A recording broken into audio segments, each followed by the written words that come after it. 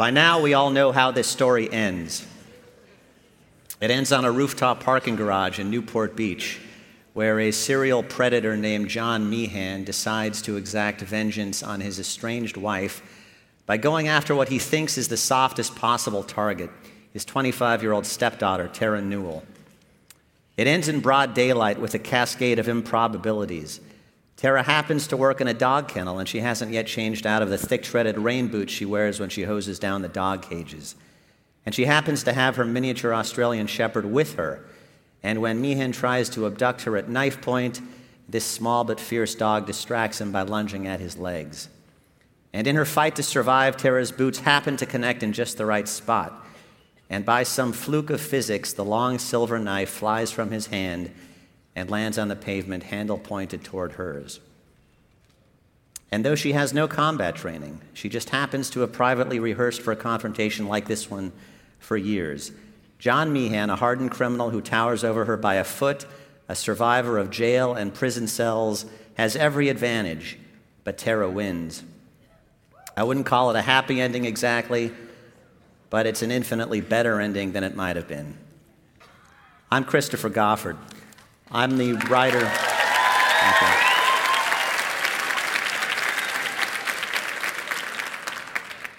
I'm the writer and host of the Dirty John series and podcast, which my newspaper, the LA Times, produced in partnership with Wondery.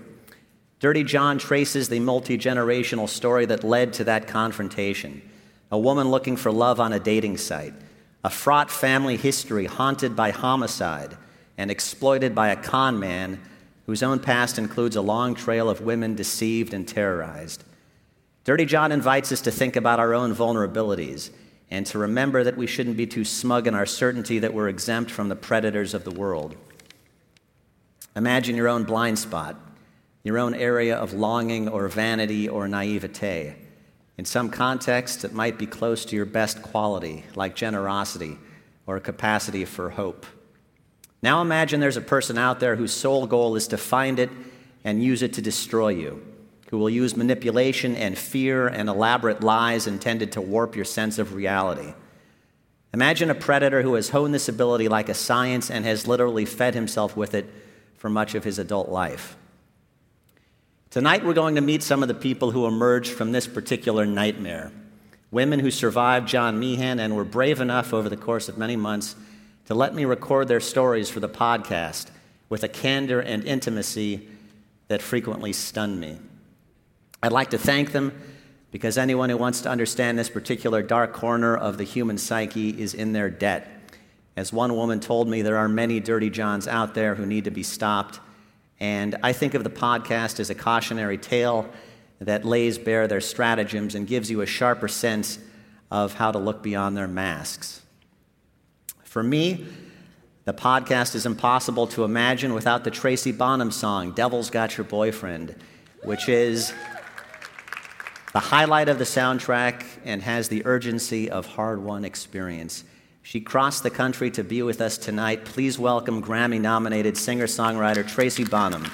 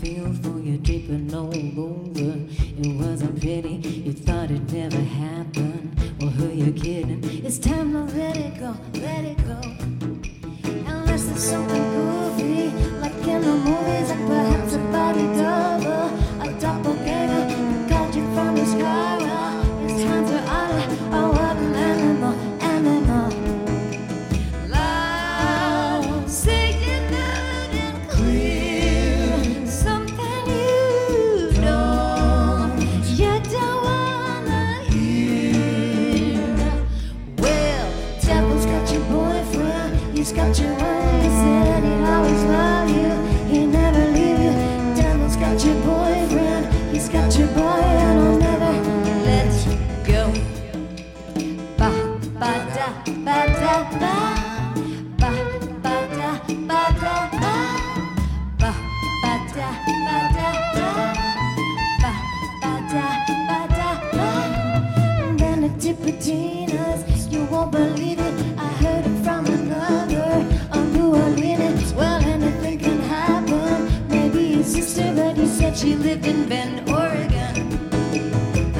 something Freudian, and what you notice is like peeling up an onion, layer by layer, liar, it gets later and later, and you haven't done a thing, loud, say it loud and clear, something you don't wanna hear. Well, devil's got your boyfriend, he's got your boy, he said he'd always love you, he'd never leave. Devil's got your boyfriend, he's got your boy, and he'll never let you go. Ignore the signs, ignore the signs, ignore the signs of warning.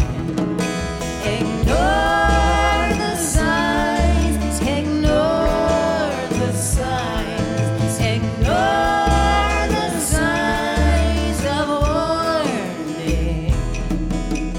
Loud, say it loud and clear, something you don't wanna hear. Well, devil's got your boyfriend, he's got your boy, he said he'd always love you, he'd never leave you. Devil's got your boyfriend, he's got your boy, and he'll never let you go.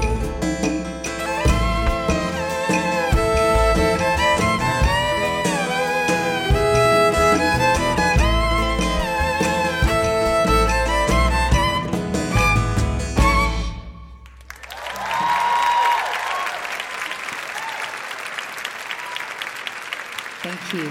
Tracy Bonham. Please give her a hearty round of applause. What a fantastic song.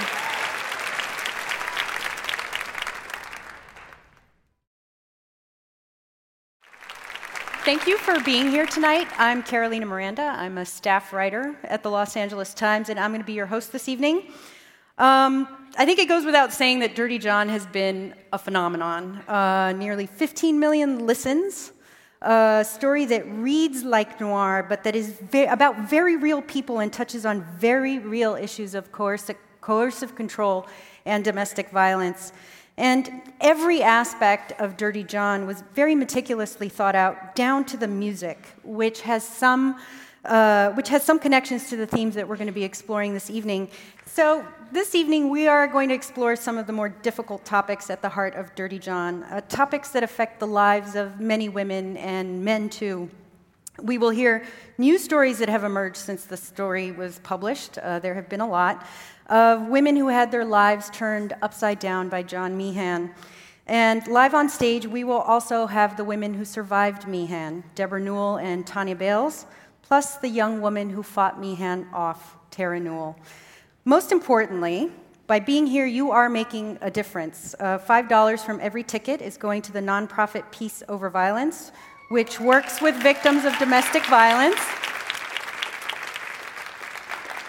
And so far, that translates to roughly $5,000 for the organization. So thank you so much for being here.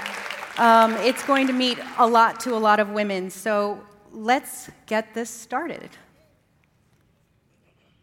Newport Beach 911. Hi, I'm calling from 1895 Sherrington Place, and there's a man up here with a knife and a girl screaming. They're on the top floor on the north side. Newport Beach Police, do you have an emergency? Yeah, we do. We got, Stabbing west. Is Hey, this come on. a woman? breathe. Come on. You had this a male and a female? Dude, breathe. The male's not doing well. Said Westcliff and Dover. Breathe. Okay, females there. Hold on 1 second. Hold on 1 second. Hi, I need an ambulance right away, and the police. What address? What's your address? What's the address here? What's the address here? Please tell me what the address is. Someone's been stabbed, and he attacked a girl.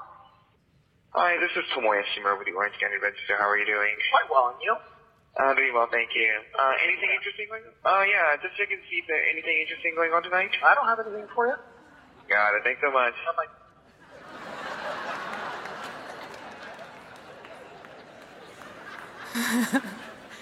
I guess that's not very interesting. I'd like to welcome back to the stage a two-time Pulitzer finalist, staff writer for the Los Angeles Times, the author of the novel Snitch Jacket, which if you didn't get quite enough noir with this series, this is a good place to start with his work. Christopher Goffard.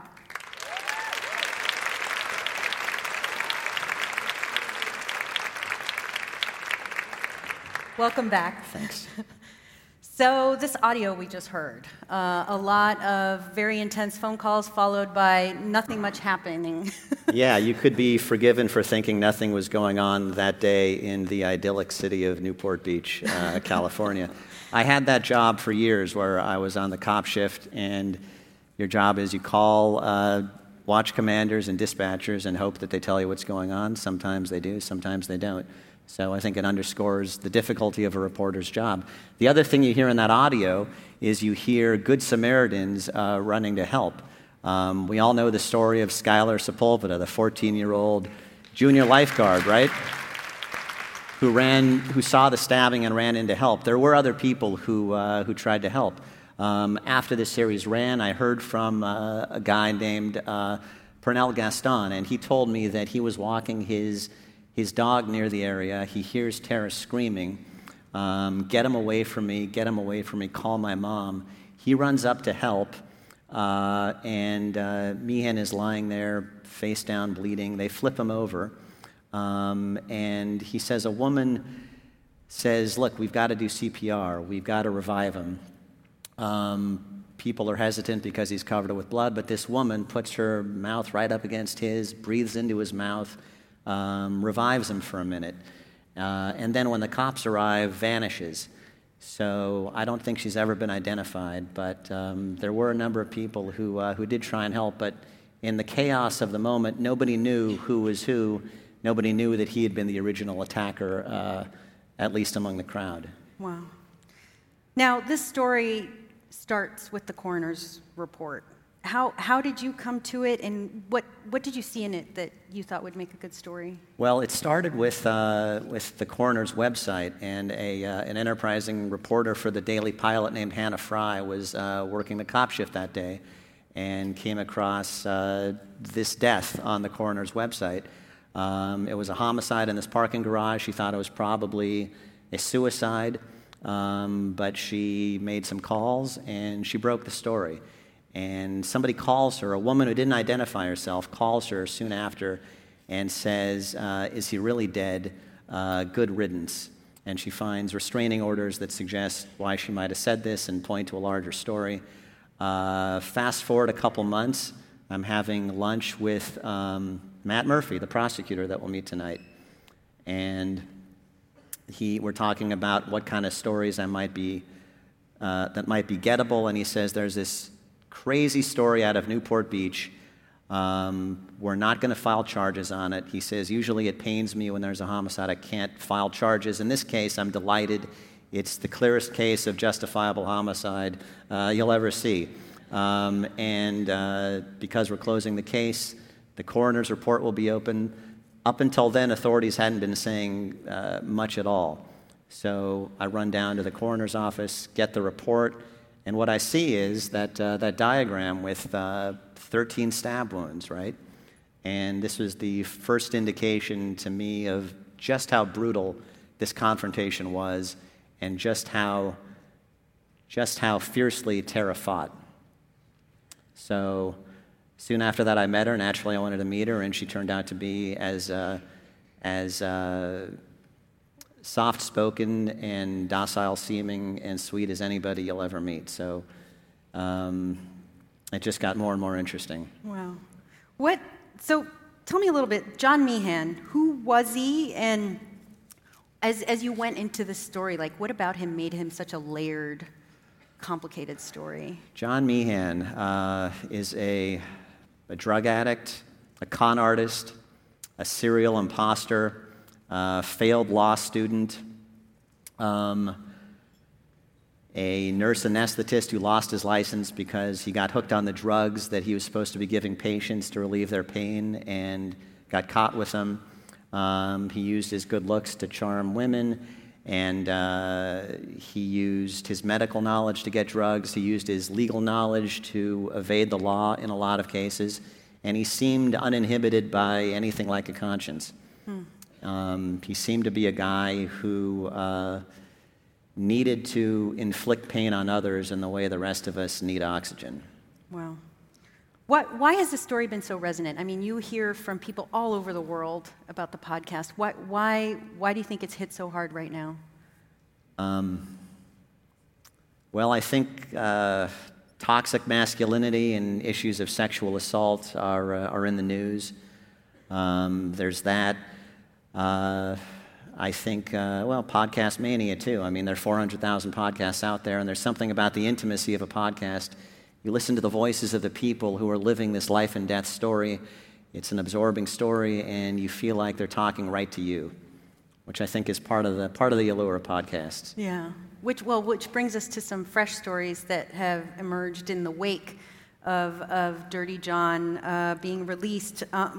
You've heard from a number of people who were threatened by him, including an ex-girlfriend he had disappeared from her life, and she had always wondered what became of him, and then this podcast comes out. Yeah, this is Angela Constant, and she says, I ruined her vacation in Maui with her husband because she logs on and she sees this guy that she dated back in the 80s, and she feels like she's been punched in the stomach. Of course, at the same time, she realizes she's dodged a bullet.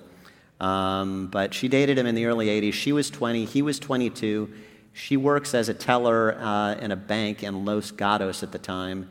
He comes in, he's always in his medical scrub. So this is an indication that even back then, he's running this con, and he pretends to be a medical student at Stanford University. And at one point, he leaves a note on her windshield saying, I can't bear not to see you again.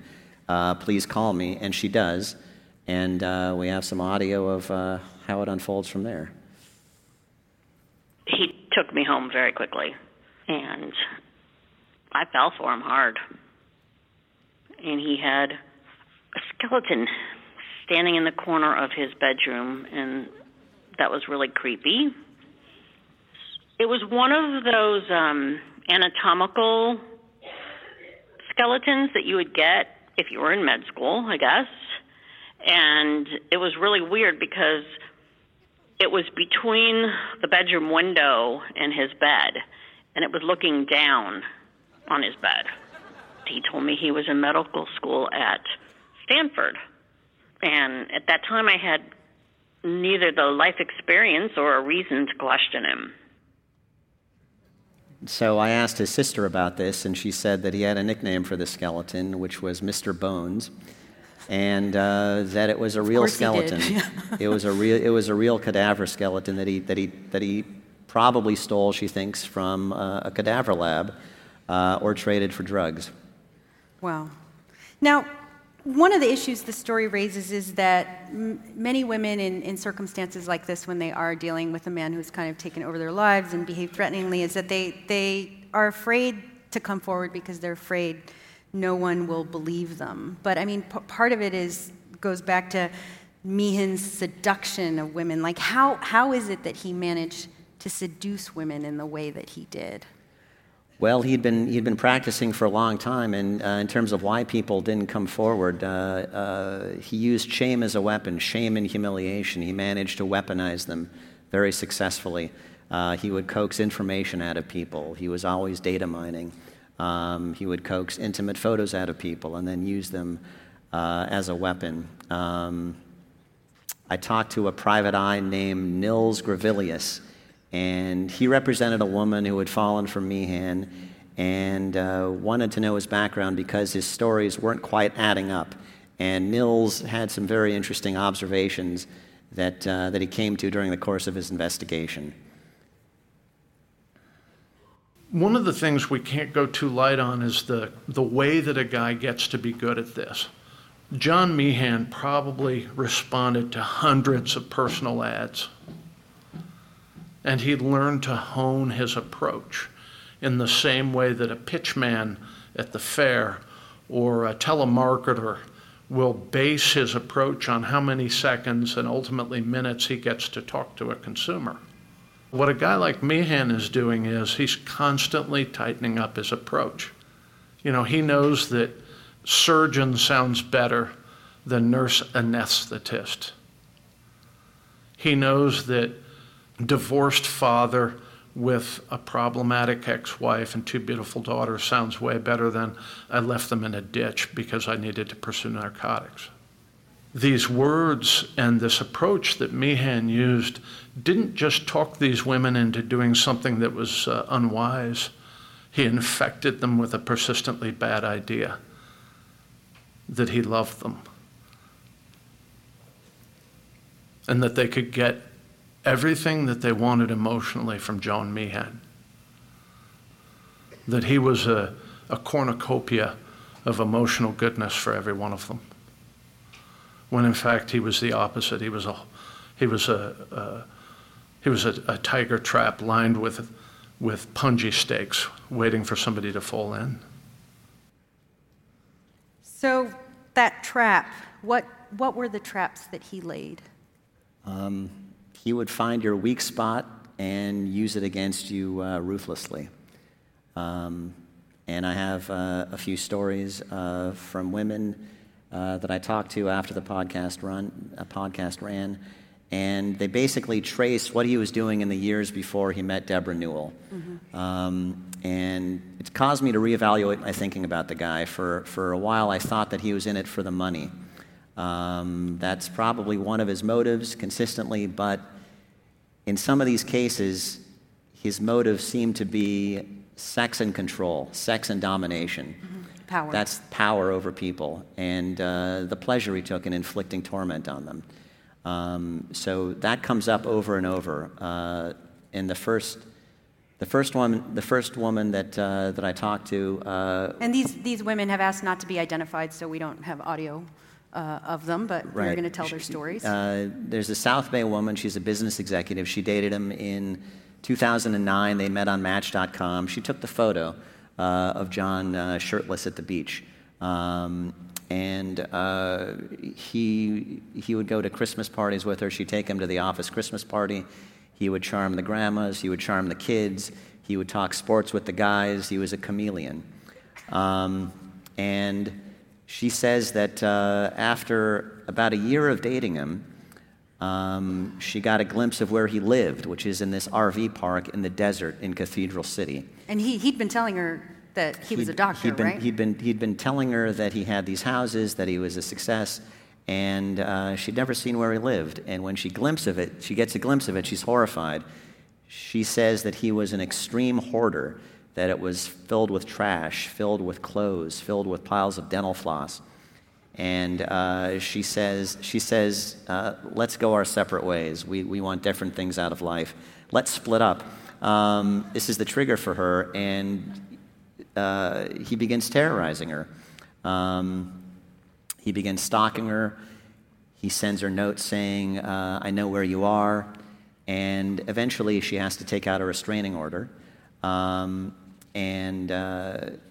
of the chilling things that he does is she gets a 5-year, 500-foot restraining order, and she goes to her window, and there he is, 501 feet away. So he knew exactly how to push right up to the boundary of the law and evade it again and again. Which is what made it so hard to catch him, because he wasn't breaking the law. In a lot of cases, he was literally 1 foot away from breaking the law. Wow. And she says, he wanted my career destroyed, my body destroyed, my life destroyed.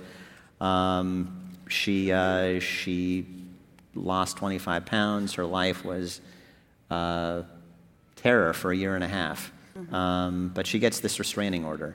And after that, he moves on to a Porter Ranch woman that I talked to. Wow. This one is particularly sad, I think. She's a single mom in her mid-40s, a pharmaceutical rep, and this takes us up to about 2011. She tells me, he took my sanity and my self-esteem. He turned me into this meek little person. It was a toxic relationship, and I couldn't find the courage to get out. And she says, why do you live in this RV if you're a successful doctor? He says, I like the freedom to travel. I don't like to be tied down to a property. And by the way, you're a gold digger. You're not good enough for me. He's telling her she's a gold He's telling her this, and this is part of his trick, is he convinces you that you need to prove yourself to be worthy of him. At least he did in this case. And the other trick he pulled was he tells her, you're a surface person. You don't let people get to know you. What are the ugly things about you that you don't share with people? That's the only way to true intimacy, he So says. he's data mining. He's data mining. He's coaxing information out of her that he's going to weaponize. And when she finds messages on his phone that he's dating other women, she says, I'm done. And he begins campaigning to destroy her. So she's out with her daughter, and she gets a call from a friend saying, is everything okay? What are all these awful messages you're posting on Facebook? And he had hacked into her Facebook page and was posting all kinds of awful things, stuff that she had confided in him, stuff about her coworkers. This coworker has STDs. He sends intimate photos of her that he had begged her to send him to her kid's Catholic school. He tells her, you will lose your job, your income, your kids. When I'm done with you, your parents won't want you. And he gives her an ultimatum. He says, the only way I will stop is if you come out to Cathedral City now. I own you for a year. You are my slave for a year. And anytime I want sex, you're going to be there. And because she's terrorized, she gives in, and this is their relationship for many months. And she's too afraid to say anything to anybody. She tries to get a restraining order. I think eventually she does. And when she tries to pull away, he sends her texts pretending to be one of his daughters. And he says things like, give my dad another chance. She replies, I need a restraining order against your dad. And Meehan replies back, still in the guise of pretending to be one of his daughters, do you think a piece of paper would stop him? So he seems to know whenever she changes her password, he's probably installed a key logger, a keystroke logger on her keyboard so he can track her movements. And I'll just read you a quote that she gave me. She says, he'd use every ounce of his deviated brain to come at you. He knew exactly where to hurt you. He wanted to isolate me from friends and family. So your perception is only John's. And she goes to she's a pharmaceutical rep. She happens to be selling antipsychotics, and so she meets a psychiatrist in this context. Wow. And he says, this guy needs to believe that he's in control. He needs to believe that he's making the rules. He's not going to just let you go. The thing to do is to make up excuses why you can't see him. Try and put distance between yourself and him. But she's only semi-successful at this. And the only way that she gets away, really, is that he's arrested finally in 2013 for terrorizing still another woman. And this is the Laguna Beach woman. So yet a third woman who came forward. And these are only the ones we know about. Yeah. These are only the ones that filed restraining orders or talked to me or filed criminal charges against him. I don't know how many others are out there. So the Laguna Beach woman, she's a Brazilian romance novelist, 48 years old, and she's waking up from brain surgery in a hospital in San Diego. And she sees John Meehan above her. He's in doctor's scrubs, and he's got a flip chart. He says, look, if you have any questions about your case, give me a call.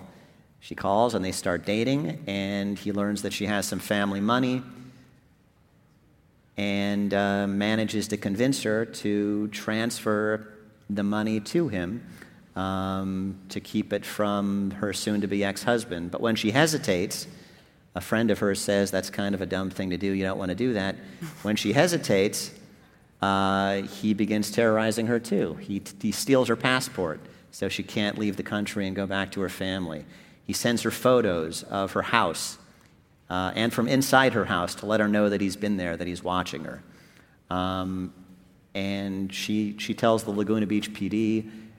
They investigate, and this is when they do a search of his desert storage unit in Cathedral City, and they find cyanide, they find zip ties, and they find a gun.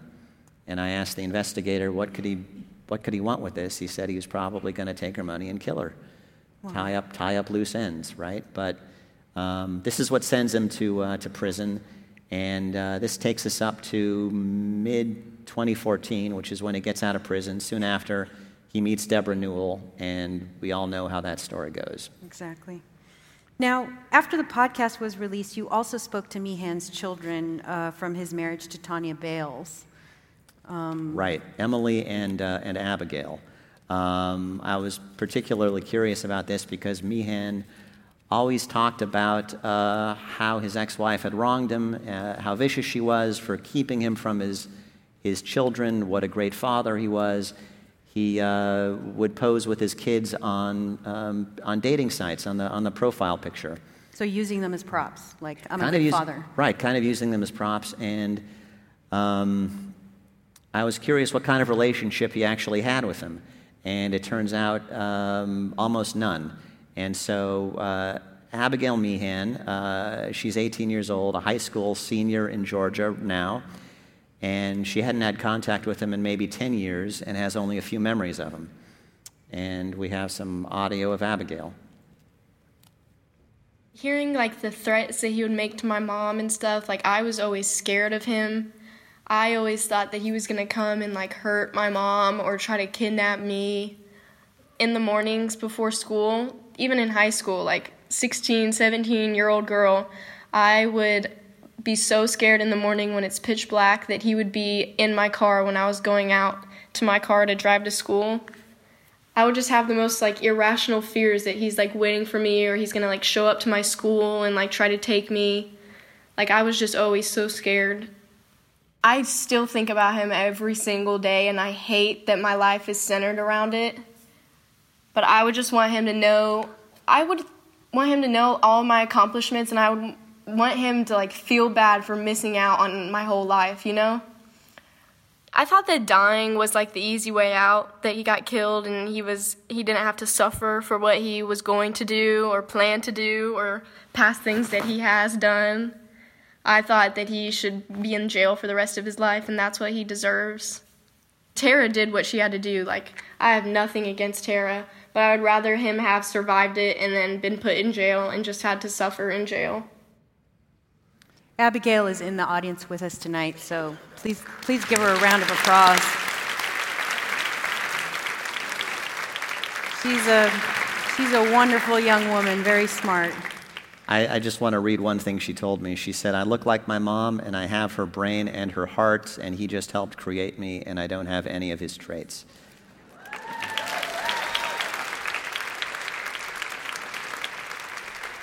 Now, you also spoke with Emily, Abigail's sister. Right. She's 22, and she remembers being a little girl, and he'd get visitations with her. He'd be right out of jail, and she remembers him taking her to Chuck E. Cheese, and he would bring a trash bag full of toys and trinkets that he'd buy at the dollar store, knickknacks, board games, things like that. And we have some audio of her also. Well, at first, he was still my dad, and I still wanted to see him, and I was excited to see him. I do remember that, and kind of asking my mom where he was, and sometimes he would promise me these lavish gifts, and one time he promised me a laptop, and I sat by my front door for 3 days waiting for the mail and the UPS man to come. And my mom actually had to write a letter to my teacher because I did not do any of my homework because I was so fixated on these promises that would never come. He would tell me he was going to take me to Disney World, that he was going to fly us to California to be with his family, and just all these little tales. He had two little girls. He has 2 girls, you know? And I wondered if it ever crossed his mind. I wonder how the men in my daughter's life are treating them right now. And, I mean, thankfully, no one has treated me other than him like that. but I do wonder if that ever crossed his mind. It's a really poignant statement. Now, Emily is going to be a nurse anesthetist like her mom. And one thing both sisters told me is that they have a terrific stepdad who's been a father figure to them. And in a story that's otherwise extremely grim, I think that's one of the bright spots. Amazing. So before we let you go, we have you up here on stage. We solicited questions from readers online in advance of the event, and so I went to high school in Orange County in Irvine, actually, right. And so I have a requisite Orange County question. So reader Sandra Mayhew asks, what is it about the character or nature of Orange County that contributes to these shocking stories?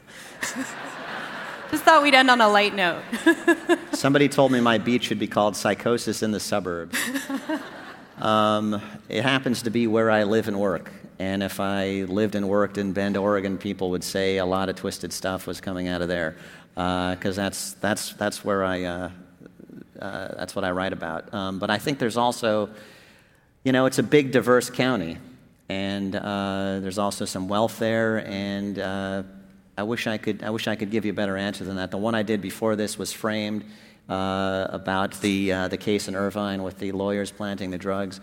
I think there's this deep interest in what goes on beneath the surface of a seemingly idyllic suburban setting. So, Thank you so much, Christopher. Thank you. Let's give him a hand. Terrific.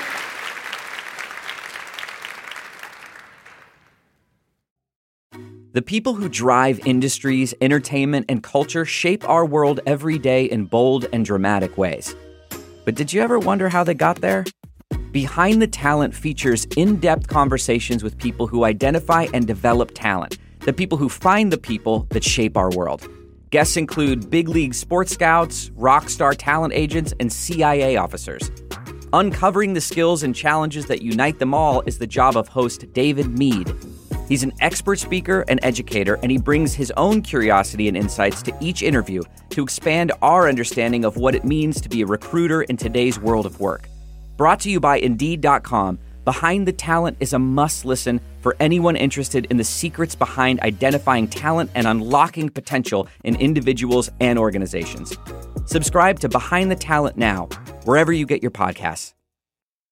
COVID-19 is moving fast, and so are LA Times journalists. Our job is to separate fact from fiction, because you also help spread the truth when you are informed. Because in a society where we all have to stand 6 feet apart, the LA Times is our connection. It's become our community. We're going to be here giving you information to offer a little bit of clarity. Stay safe, be informed, take care of one another. We'll get through this. Subscribe at latimes.com. Everything, and it was so convincing that I thought, okay, so he literally had convinced me at this point that he is not this person. All the facts were right there in front of me, and he is that convincing. He was so good at it. It could be a cold day out, and he could convince me that it's 95 degrees. That's how good he was, to where you questioned yourself. So we wanted to take this evening's gathering to talk about some of the very real, very hard issues behind that Dirty John raises as a podcast. And so we have convened a panel of very interesting experts. To my left is Frances McBride. She's a detective with the LAPD who specializes in domestic violence cases, and she is currently in the midst of establishing a family justice center to support that work here in Los Angeles. To her left is Patty Giggins, who's the executive director of Peace Over Violence, who we are supporting this evening. Longtime domestic violence awareness organization here in LA. They do incredible work. And then on the far left is Matt Murphy, a senior deputy district attorney in the Orange County DA's office, who tipped Christopher on the fact that there was more to the story than just the pages of the coroner's report. So thank you so much for being here tonight.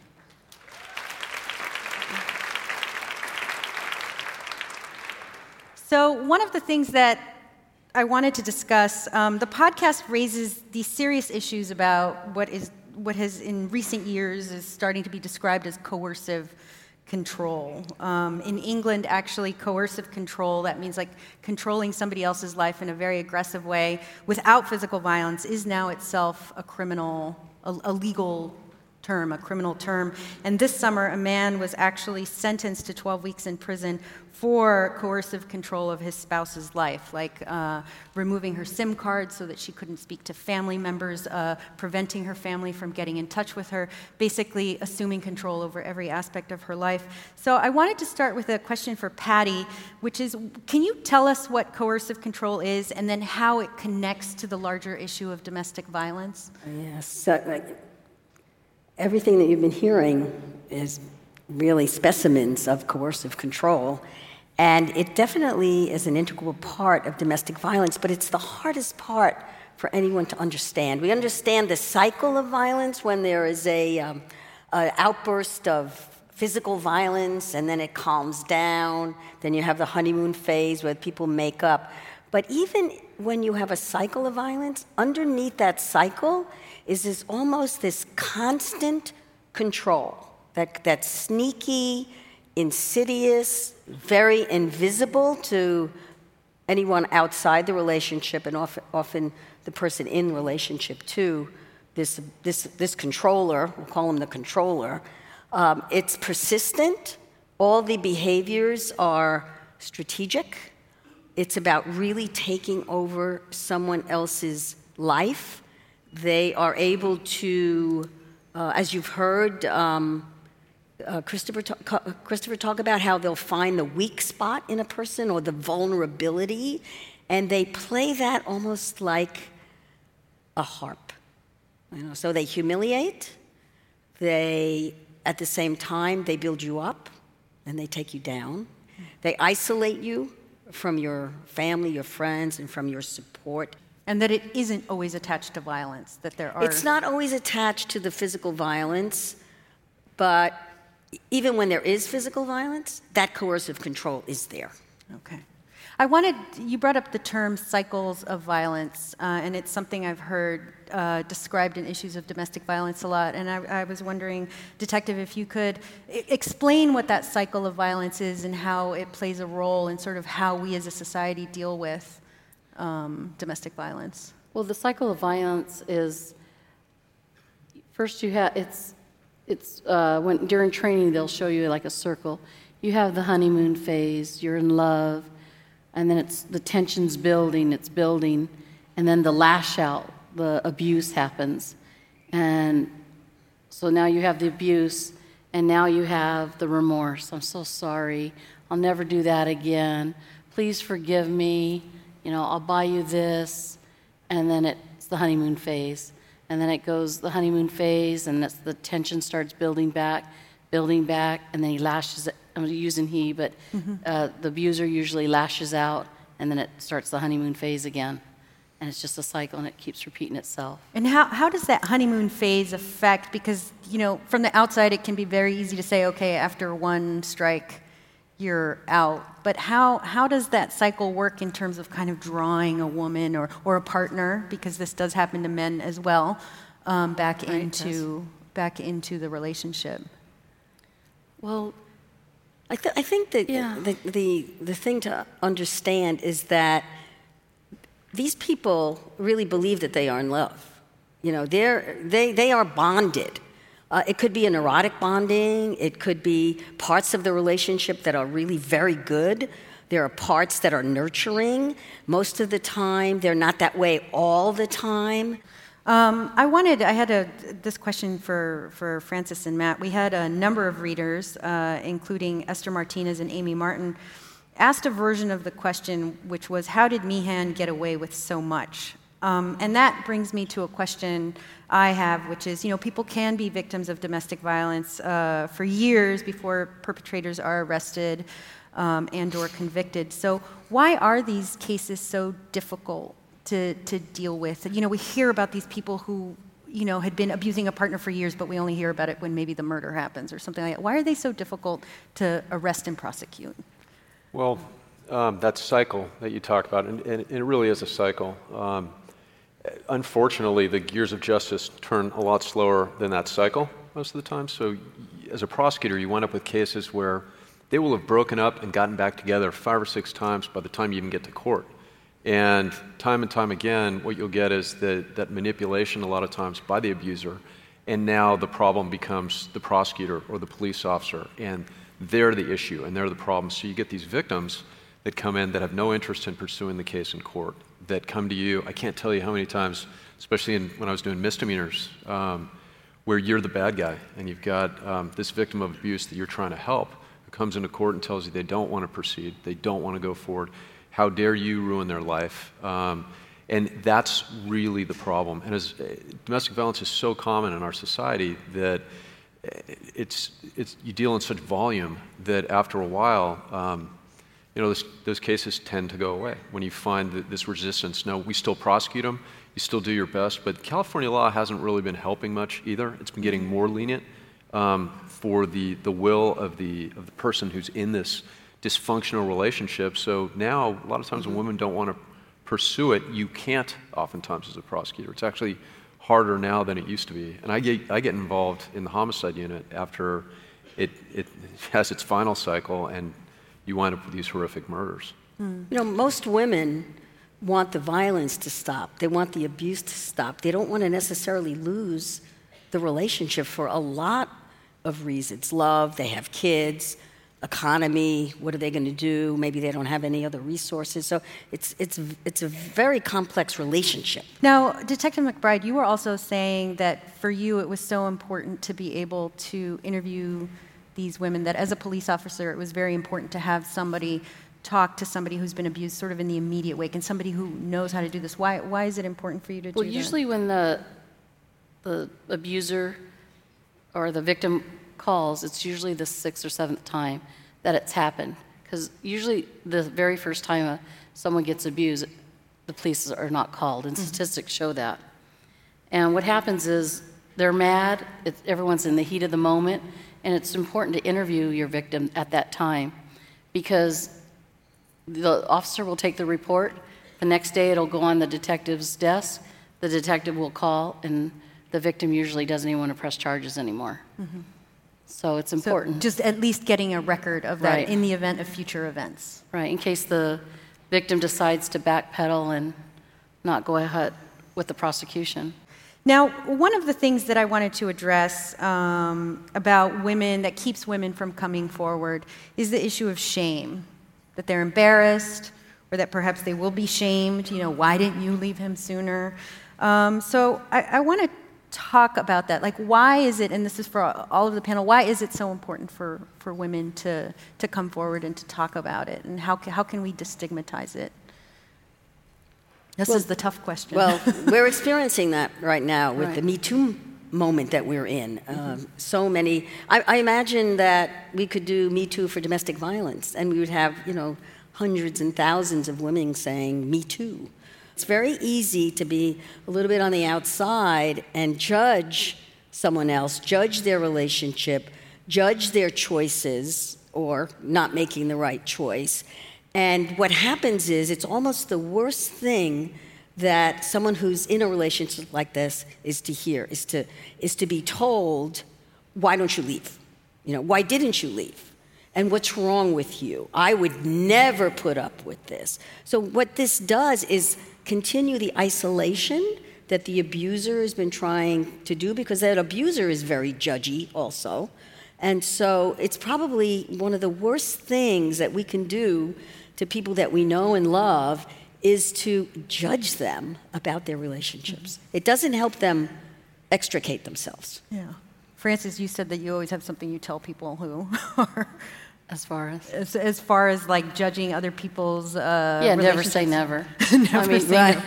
You don't, I don't know, if you just think about your own life, how many times have you said, I'll never do that, and you've done it? So you never say never, because you're going to do it. Yeah. And the domestic violence goes across all classes. You don't have to be the poor, it can be the rich.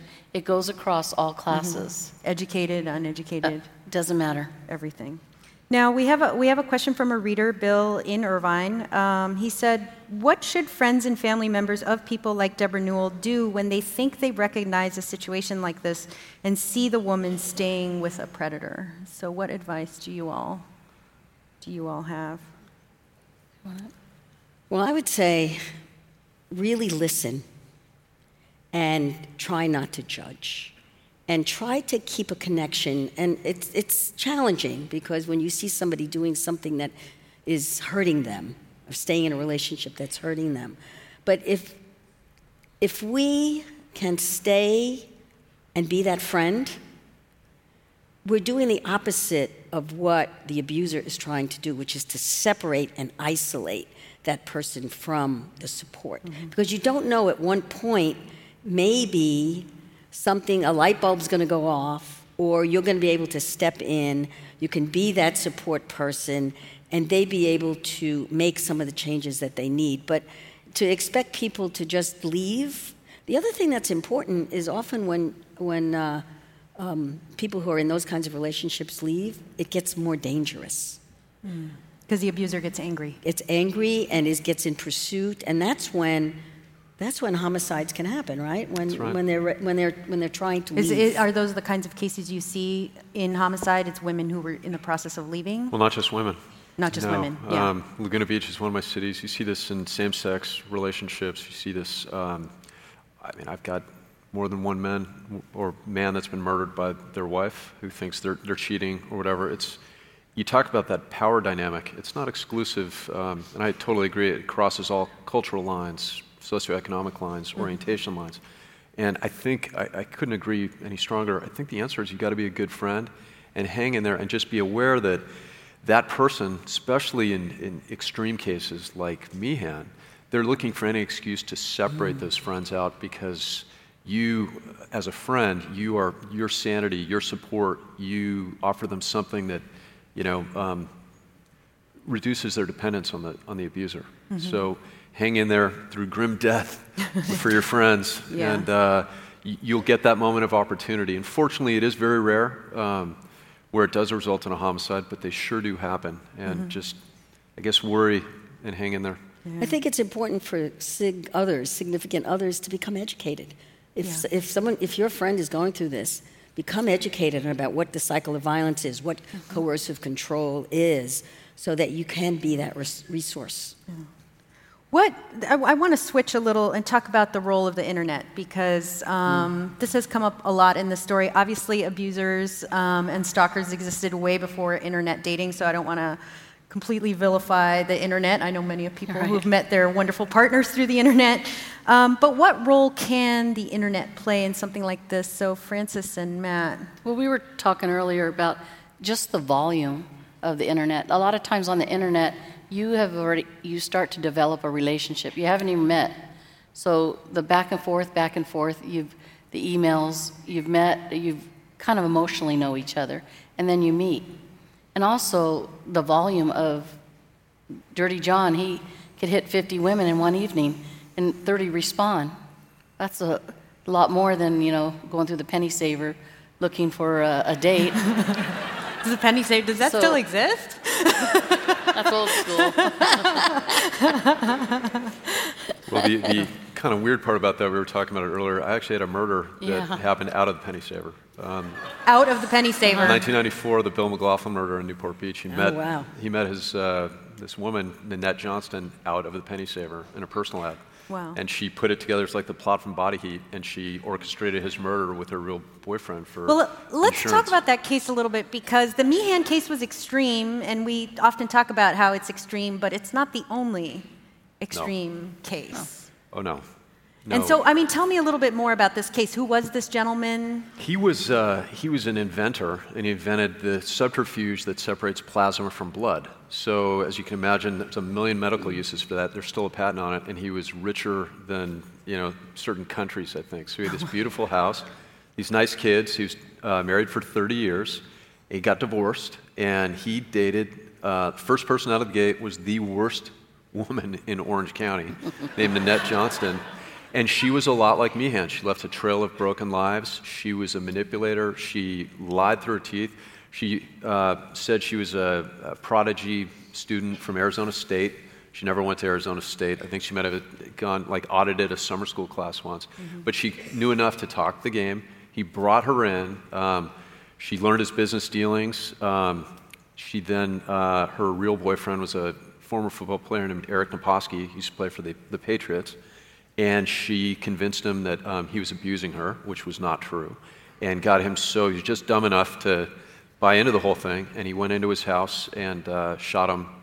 It took us 15 years to solve that one. Wow, And, for his money. And in those intervening 15 years, she victimized man after man after man, and she was finally married to a really good guy named Billy McNeil who had no idea about her background, and she'd cranked out $280,000 in credit card debt that he didn't know about, and when they came and arrested her, he was on her side until he learned about all this in the background. She had no idea. So those people are out there. I think predators like this have existed probably since ancient Rome and ancient Greece. But to answer your question, the internet has put it on steroids. And every one of us wants to be loved. Every one of us goes through times in our life where we're lonely. And, more than one of us has tried online dating before. I know I'm not alone, but... I don't know what you're talking about either. No one here is online dating.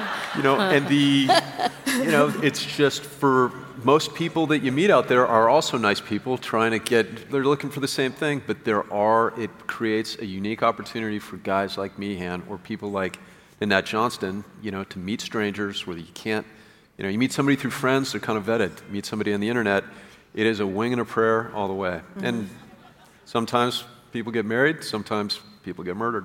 Yeah.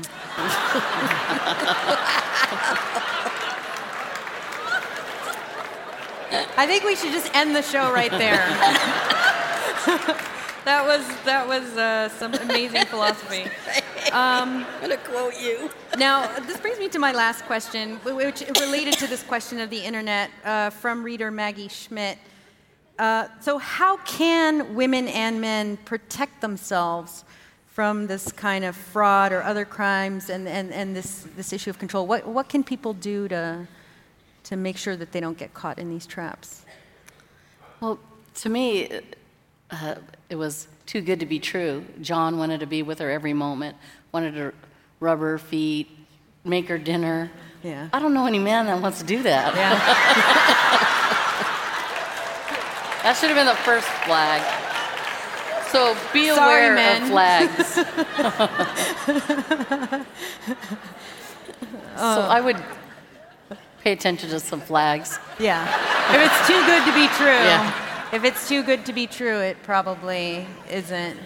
Oh, what's your sense, Matt, in terms of what people can do? Well, what's interesting is in this particular case, given the volume, there's a lot of women that were interviewed by detectives over the course of this investigation. And, I think we all need to be kinder to people that do get sucked into this because of the human emotions, and we should feel, we've all felt lonely. But there are women with Meehan who went, okay, you're a doctor, and one of them went to the hospital he said he worked in, physically drove there.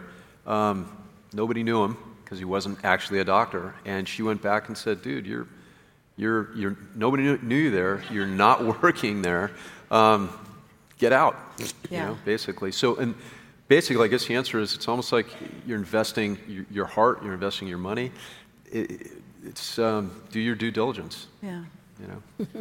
Patty, did you want to add anything to? I think what we try to do at Peace Over Violence is really start educating young people on what constitutes a healthy relationship. What are we really looking for? It's not just where to look, like on the internet. It's what are you looking for? To think about what goes into what kind of relationship do you really want to have? Most of us didn't have that in high school. I certainly didn't. No, driver's ed. Right, and so we're trying to inculcate that with young people now so that there's a lot more education, a lot more thought, not only about what you have to be cautious about, but what you really would like to have in your life. Who do you really want to be with? Who do you want to be, who's your compatible person? And we're having a lot of fun, I think, having these conversations with young people. Terrific. Thank you so much. Thank you to all three of you.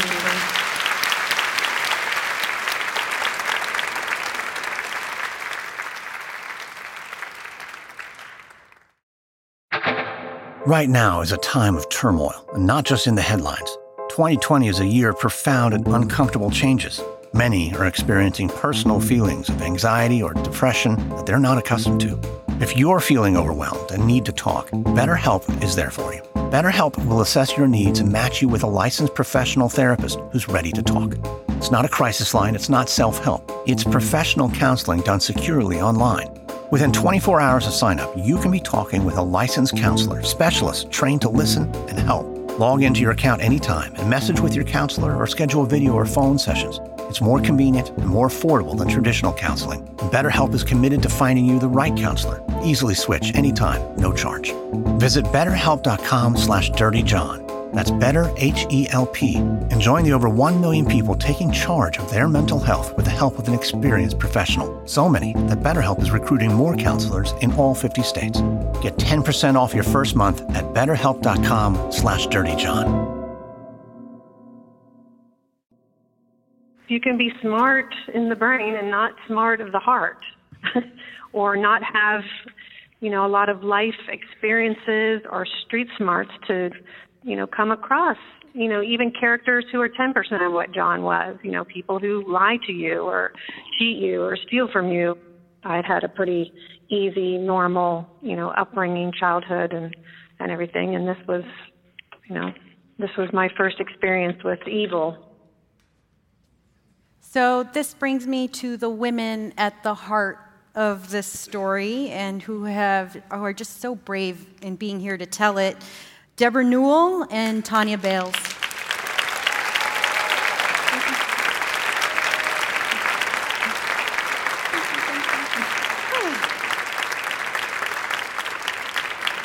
Thank you for being with us.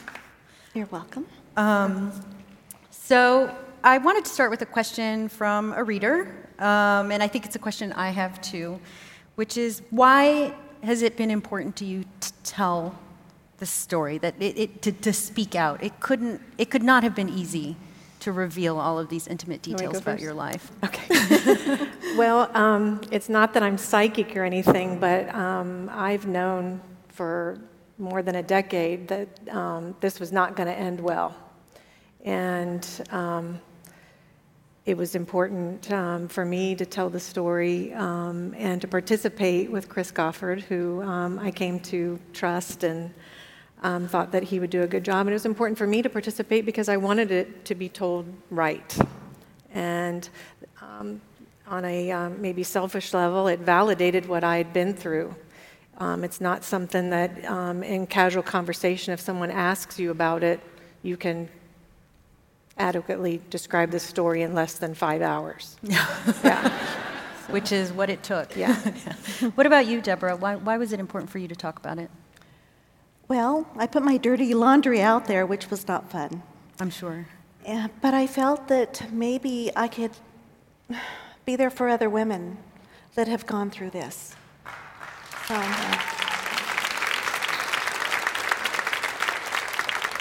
So I was hoping that I could help someone.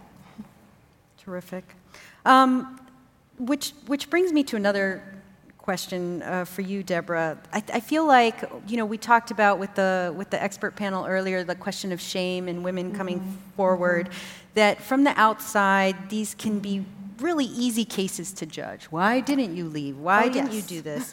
But, part of Meehan's MO, John Meehan's MO, was that he was very charming. And I remember having a conversation with you, and you told me, what people see is that minor percentage of his life, of our daily life, that ended up being devastating.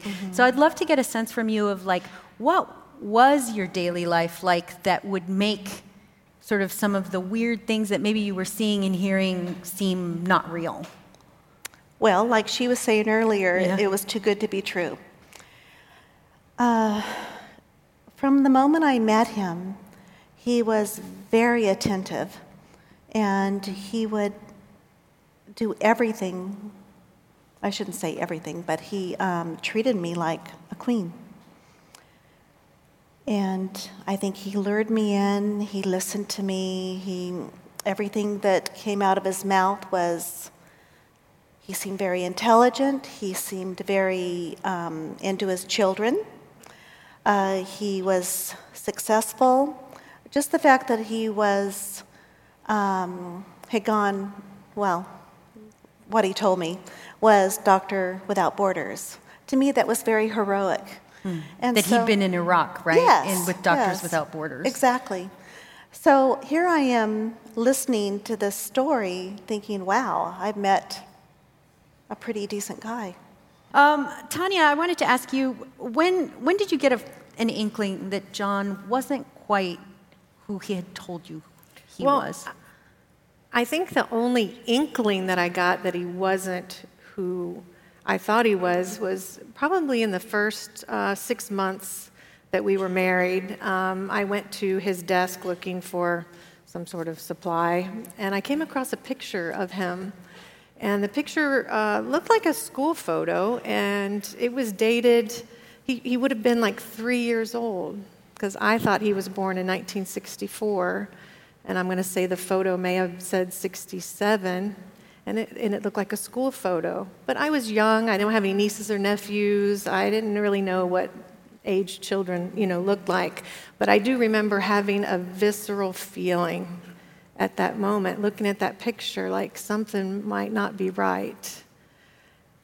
For whatever reason, I put the picture back. I never said anything. Mm-hmm. Because everything else seemed okay. Everything else seemed okay. It can't be what I'm seeing, Yeah.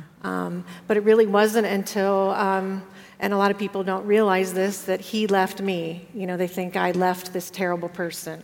No, he was leading a double life with another woman in Michigan, and it really wasn't until he left me that I got strong and brave enough to start seeking some questions, some thoughts that had been in my head, and I found his mother, who I'd never met, and I called his mother, and, she said, I knew you would call me one day, and she's really the one who laid it out for me, about his age and his deceit and a drug use and a prior arrest, and I learned a lot that day. And then did you confront him with it later? I did, not immediately, but soon after. Mm-hmm. And, that's really was a turning point where it got ugly for me. Yeah. Yeah. I mean, I think what made it challenging in listening to both of your stories is how quick he was with responses whenever you asked about, like, was there ever a time when you asked about something that didn't quite make sense and he was just like? Within time, sure, because he would mix his stories up a little bit. Oh. And I'd say, wait a minute, I thought you said this. And he would have an answer. So. And the answers always sounded plausible. Yes. What has been the most important thing that you've learned through this ordeal? I mean, I think one of the things that we want to talk about is almost like looking back and then also looking forward, thinking about the other women who might be facing situations such as this. What have you learned from it, and what do you want to pass on?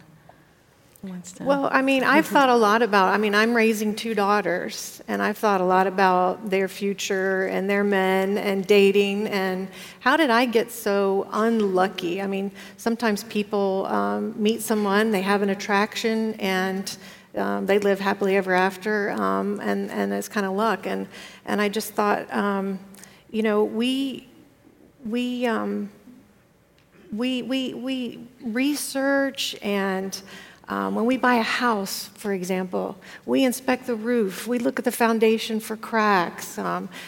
We ask people their opinion. And sometimes when we're picking our mate, which is the most important decision you'll ever make, emotionally, financially, physically, sometimes we just are kind of willy-nilly about it. It's just a good feeling that we have, and we don't do any research.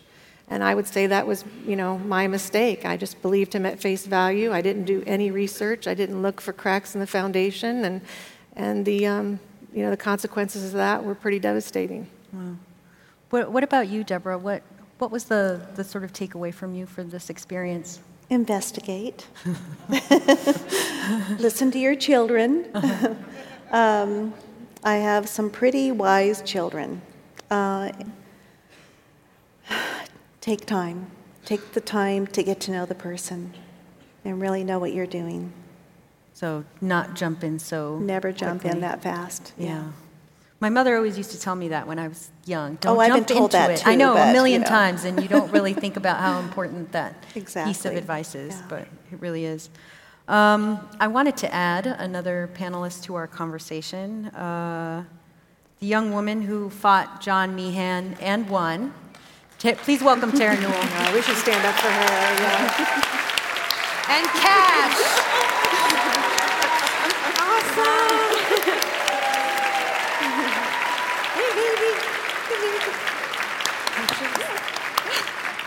Now, Sit down.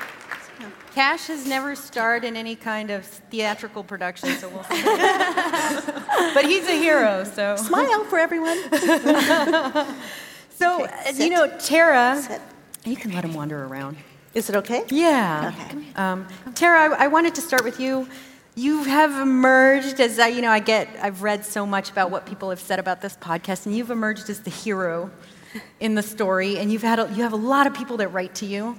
How have you dealt with that? How has it felt to sort of have inadvertently achieved that status? A little weird, but I mean, it's really nice to get messages from other women who have been through a trauma or been through my mom's situation, and then they're just kind of inspired by the podcast and what I've said.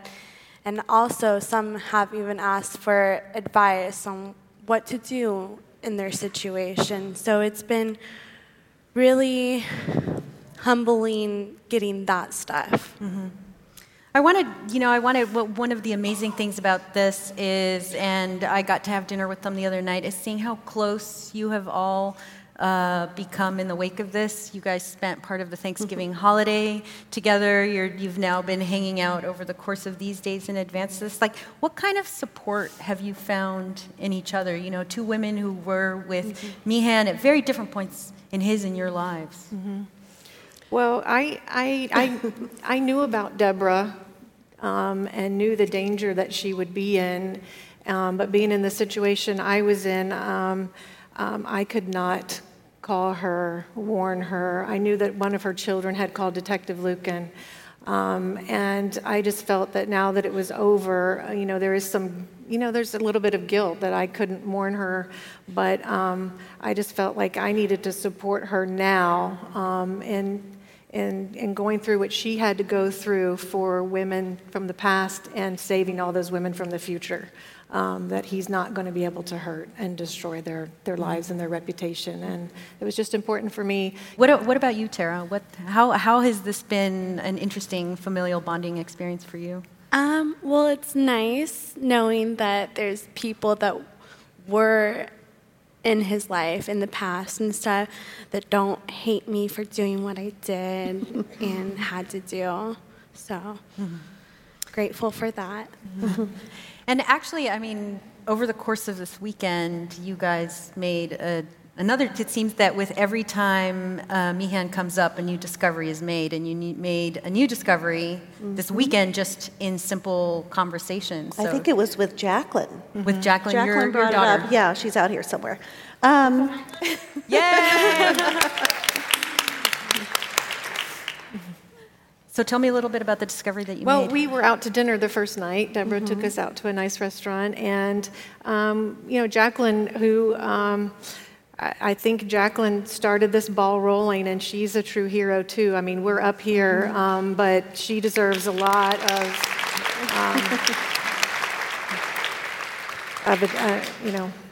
I'm very grateful for her. But they were just discussing some things like on her phone, she's got pictures of all kinds of documents and things that were in the house and things that they found. And they mentioned to me that he had large quantities of bleach and acetone, take nail polish, acetone, and what was the other thing?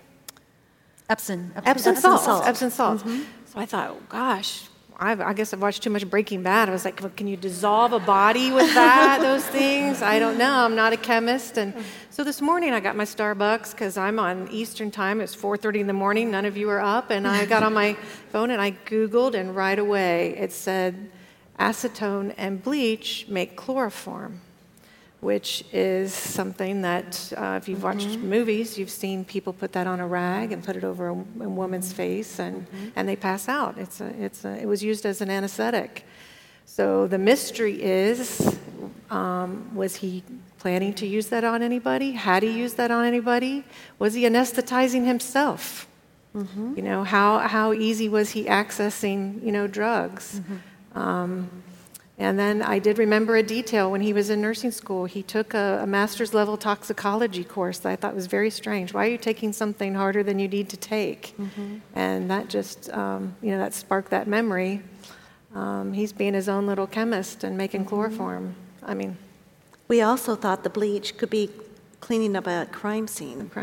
But why does a guy need acetone? Right. He wasn't putting on nail polish. Right? Well, you don't know. Well, we don't know everything about John. That's right. I mean, I think it just gets at this idea that every time you kind of scratch the surface of John Meehan, we learn something. And with the story being published and Christopher having all of these people approach him with all of these other stories, you scratch it a little bit and there's more.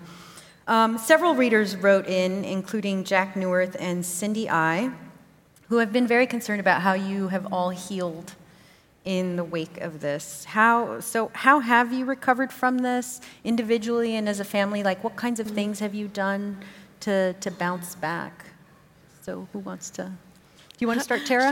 Sure. Well, lots of therapy. I did a lot of EMDR for the trauma, and going through the trauma, just the whole story, and then it rewires your brain to where you think differently about it, and the triggers go away from like the PTSD.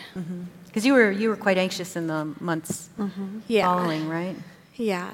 How did that manifest itself? Were you? Well, at first I was in shock, and then just like little noises, loud noises. If I was in a restaurant and people were talking, I'd get super agitated. I didn't want to be there. I would break down and cry a lot. It was such a process. Barking of a dog? Oh, yeah.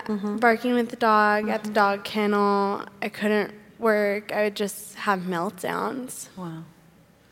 What has been an important part of this process for you, Tanya? Well, a couple of things. One, sharing my story, I've gotten tremendous support. Everybody has a story. It might not be the same as yours, but people share their story. When they know that your life isn't perfect anymore, they're more willing to share maybe a side of themselves, and so that support. But I think the main thing, or one of the main things, was I had to forgive myself. I had to forgive myself for, not listening to my brain, not listening to some of those things, for not choosing a better father for my children, which is kind of strange because I wouldn't have those children without him. And I did replace him with a great man I've been with for 14 years, who's been a wonderful father. Shout out to Augie. What about you, Deborah? What have you personally done? Well, in the wake of this? I had guilt like you wouldn't believe. It was hard. It was really hard. Sorry. It's okay. It's a little bit more raw for Deborah. Yeah, I've had more time. Yeah. I mean, I think it just gets. Sorry. It's okay. It's okay. I think it just gets at the idea. Yeah. I mean, for us, the fact that you spent as much time talking to Christopher as you did, and coming here tonight and being willing, facing an audience and being willing to talk about this. Okay, I'm ready to answer. Very personal story, I think, is remarkable. Yeah, the guilt was, again, horrendous. I wanted to educate myself on trying to understand what was the truth and what was a lie with John. And so I reached out to his family, which was important. I reached out to others. I learned about sociopaths, psychopaths. I just wanted to understand the whole process. Why me? Why did I go through this? I feel that I just adore my kids. and appreciate the fact that here we are and that she's alive. Yeah. And he targeted. We were both targets. And, she needs to forgive herself too, but it's not going to happen overnight. Yeah. It takes time. Takes time. Thank you so much for being here tonight. Please, please, please give them a huge round of applause. So I wanted to say a few thank yous for this evening to Deborah, Tanya, and Tara for being brave enough to tell their story. For Cash, just for being Cash.